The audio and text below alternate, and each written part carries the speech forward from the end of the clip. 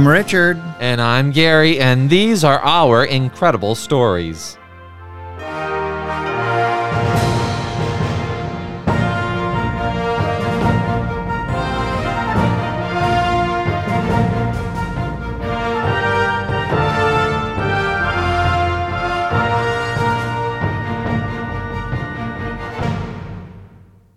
Hello and welcome back to all of our friends around the world and across the United States. We're happy to have you here with us. If you're joining us for the first time, welcome to the show. Really hope that you like what you hear. And if you like it that much, I hope that you'll hit the like and subscribe button. Yeah, we love having you here each and every Friday. Oh, absolutely. We love having our friends with us. Mm-hmm. Yep, we all just sit around, tell stories. It's a great time for everyone. Yep. So we hope that you'll join us. And every Friday we got new episodes, so you can just join us on Fridays and enjoy yourself. So we have a really interesting, incredible story in the paranormal sense, and it deals with a university that you went to. This is correct, Gary, and you know me. If there's a haunted house story or a ghost story or whatever that I have some kind of personal experience with, it makes it extra special to be able to tell that story. Let me guess. Does it have to do with Virginia? Yes, but all of our ghost stories have to do with Virginia. A lot of them, but that's not really surprising because Virginia is just a mother lode of ghost stories. So, of course. And as you mentioned earlier, that I did attend the College of William and Mary in Williamsburg, Virginia, which was all the way back in the 1960s. I'm not going to even do any mental math to see how far back that was, but College of William and Mary, Williamsburg, Virginia. It's the second oldest college in the United States. Actually, Gary, it was set to be the first to open here in the New World. Really? But there were a series of Indian attacks that delayed its construction, and so it didn't get its charter and didn't get opened until 1693, and by then Harvard had moved to the lead and opened up their school up in the Massachusetts colony. So Harvard just edged out William and Mary as the oldest college in the United States.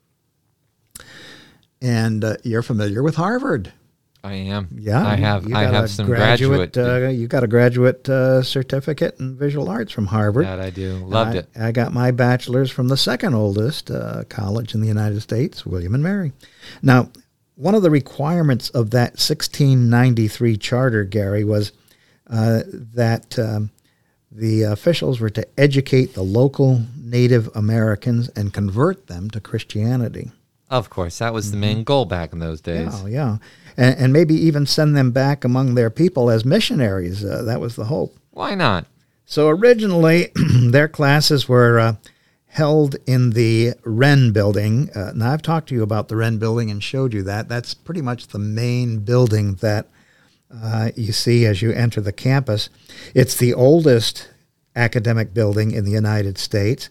And what happens there is every freshman at William and Mary gets an English class in the Wren Building so that they can brag about the fact that they had a class in the oldest academic building in the United States. It was designed by Sir Christopher Wren in London, England. And as I mentioned, it's the oldest academic building in America that's still in use today. It was designed, as I said, by Sir Christopher Wren. And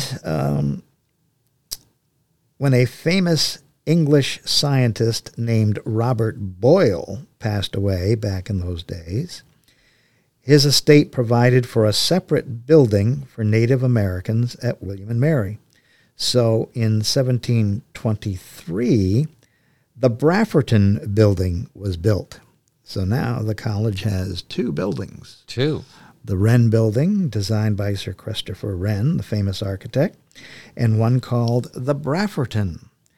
Now, this was a beautiful colonial manor house, and I think, it was opposite the president's house, the college president's house. Oh. And in between them now, it didn't exist back then, but in between them now, when I went there as a student and to this day, there's a beautiful sunken gardens that separate the two homes. So you see the president's house at one side, you see the Brafferton on the other, and there's this beautiful English sunken garden, formal sunken garden in the middle. And I was in the ROTC for a semester there when I was a freshman, and we did our marching drills there in the sunken garden. Really? Mm-hmm. Now, the downstairs of the Brafferton had two sections. There was a large classroom, and then there was the schoolmaster's quarters. And upstairs they had the dormitories for the Native American students. Now, it's got to be said that many of those Native American students were not very happy campers. I don't think they would be. You'd think bringing them out of the wilderness into civilization with a warm, dry roof over their head and regular food would, make a huge difference. But they were not really happy campers. First of all, the food was very different from what they were used to, living in the forests. The language was different. They didn't know English from German.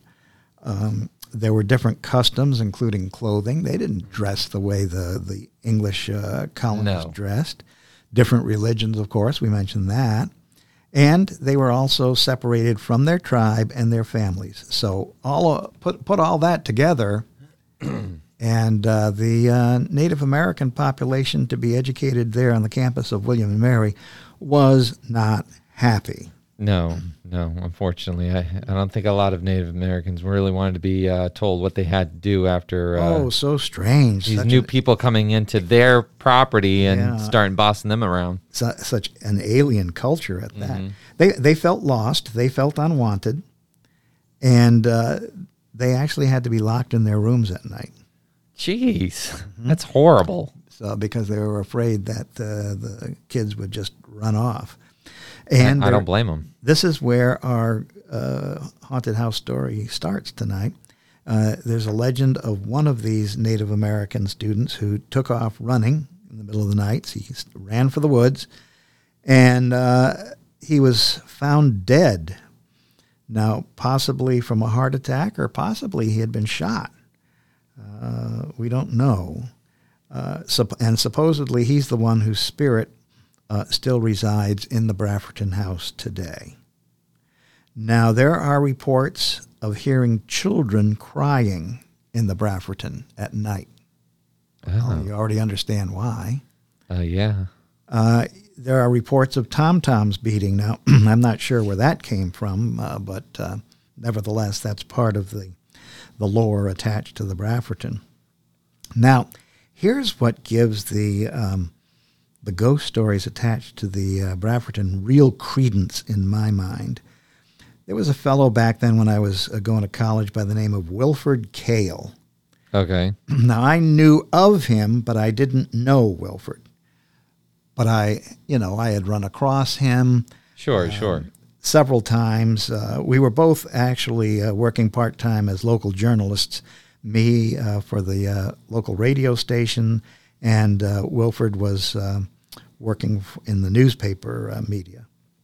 And he later became an author, by the way, of historic different articles that were fact-based in history. So he's not known to be, a ghost tale relater. Right. So anyways, Wilford, I can still picture him in my mind today. Talked about one summer when he was in the college back in the mid-1960s, and he was working on a project for the college, and they housed him on the third floor of the Brafferton building. Okay. Now, I'm going to quote exactly what Wilford said because I don't want to misstate anything, because this guy is really known for his historical accuracy on things he writes. Okay. The voice of Wilford. I definitely heard some sounds that summer that you could call psychic phenomena. Oh. Ooh, this is kind of interesting because, again, he wasn't into this kind of stuff.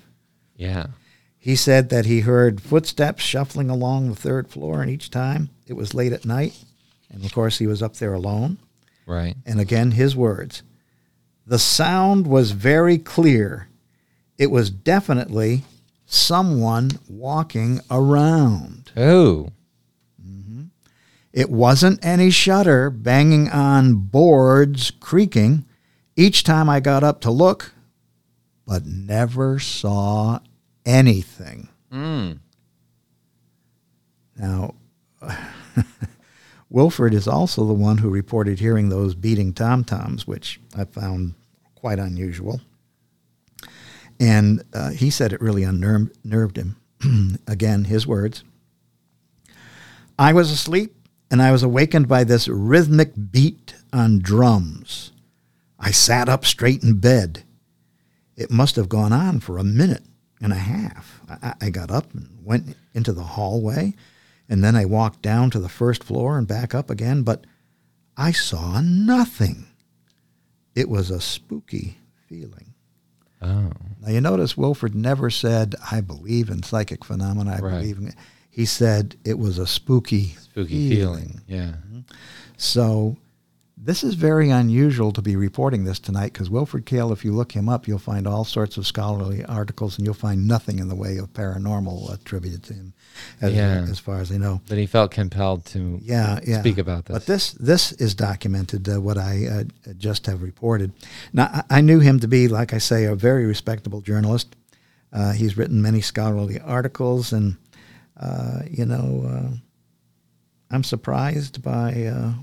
I'm actually surprised by what we're reporting here tonight. So my question to you, Gary, is what's with the Brafferton? I don't know. I mean, I've spoken about this in the past. There are often things that can be explained that are mistaken for other unearthly noises. Like I said before, growing up in New Mexico, Grandma and Grandpa's house wasn't too far away from the zoo. And there were peacocks at the zoo, and at night you could hear them crying. And it always sounded like somebody screaming for help. And it always bothered me. It was very unnerving to hear it, but it was the peacocks. And I know that certain animals like cats, I have 2 cats. And I know sometimes midnight, my black cat, before she passed away, she would start yowling because she wanted something. But it was easy to mistake her cries for the sound of our son crying, Oliver, who at that point was only like maybe 2 or 3 months old. But they sounded very similar. So there are things that can happen that we can explain that can cause these auditory hallucinations that we, believe it to be a spirit or drums or phantom wailing or crying, but it could be explained by something rational. But then there are those times where there is no explanation and we can't really explain why or how something happens. It happens. So, I mean, it could have been something in an old building that could have been making sounds that sounded, like what he described. Or playing devil's advocate, maybe there was something a little bit more paranormal to all of this. Of course, Wilford didn't say that was the case. No, but he used the word psychic. Yeah, he did. And so I found that very interesting coming from him because he's not Alvin Schwartz. No. He's not somebody like that. And so I found this incredibly interesting. So here is what I would like to leave our listeners with as we wrap up for this evening. Okay. If some evening, late at night, you find yourself sitting in the sunken gardens at the College of William and Mary, and you hear the faint beating of a tom-tom, you will understand why. Mm-hmm. All right. Well, I think that's going to bring us to our closing. So hopefully you don't hear any paranormal or spectral type noises this evening as we close out. But until next time, I'm Richard. And I'm Gary. And that was an incredibly eerie story. All right. We look forward to having you join us again next week for some more incredible stories. And don't forget to like and subscribe to get the latest episodes on Fridays.